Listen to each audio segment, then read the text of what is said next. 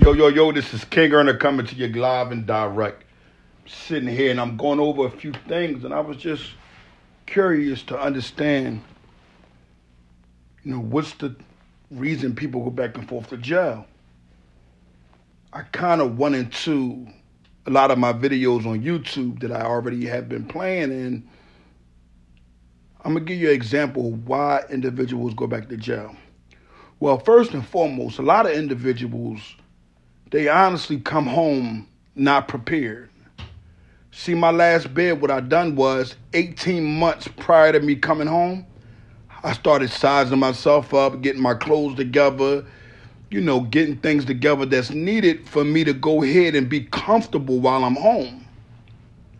Why do most individuals sell drugs? They don't have money. Why do a lot of individuals continue to sell drugs? Because they mess up their money.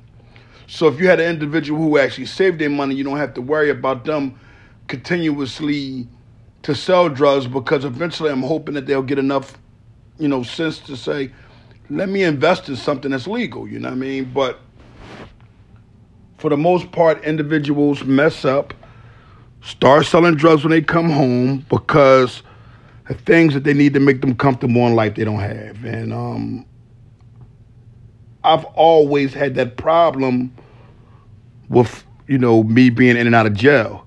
As soon as I come home, boom, I'm sitting around looking, I'm like, damn, the clothes I had last year was a little small on me, you know what I'm saying? So what do I do now? You know what I mean? How do I carry it? Am I going to walk around here with these pencil point Guess jeans on, this tight low shirt on, no underwear, no socks, or am I going to get to it? So how do we prevent from people having that mindset? We prevent people from having that mindset because we have to actually get into the prison. So the individuals that are writing individuals that's in prison, they date. Don't let them keep that date a secret to you. So you say, okay, you're on your way home. What size do you wear? And the individual that's been in jail, I'm pretty sure you ain't been calling your homies up and stuff like that. So now's the time you could call them and be like, yo, listen, all I need is a little starter kit, man, to get me back in order. I need a interview suit. I need me a couple dollars for a haircut. I need me underwear, socks, T-shirts. If anybody can help me with that, I got it from that point on, because birth certificates, driver's license, all those things you should be preparing before you come home. Writing the DMV in your area, your location. Hi, my name is so-and-so.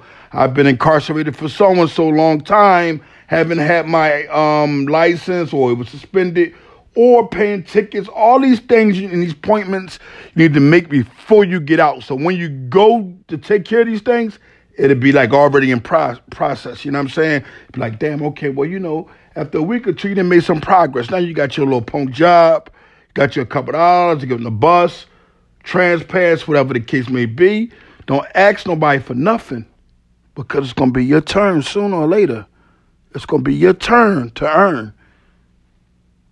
And once you start earning, you don't want to owe everybody. Take your time, take it slow. This is King's Earner's Beginner's Guide to Coming Home from Jail. Listen and pay attention, and don't take this type of thing as a joke. You know what I'm saying? You can't take it as a joke. Another thing, watch out for the rats and the snitches. The ones who put you in jail, the Alpo type guys. The individuals that run around and think that, the street life is where it is, and, and they're going to continue to recycle crime, locking people up, getting themselves out of jail. Stay away from that type of nonsense. Get a job, kick it with your family, and keep it pushing. King Earner live and direct.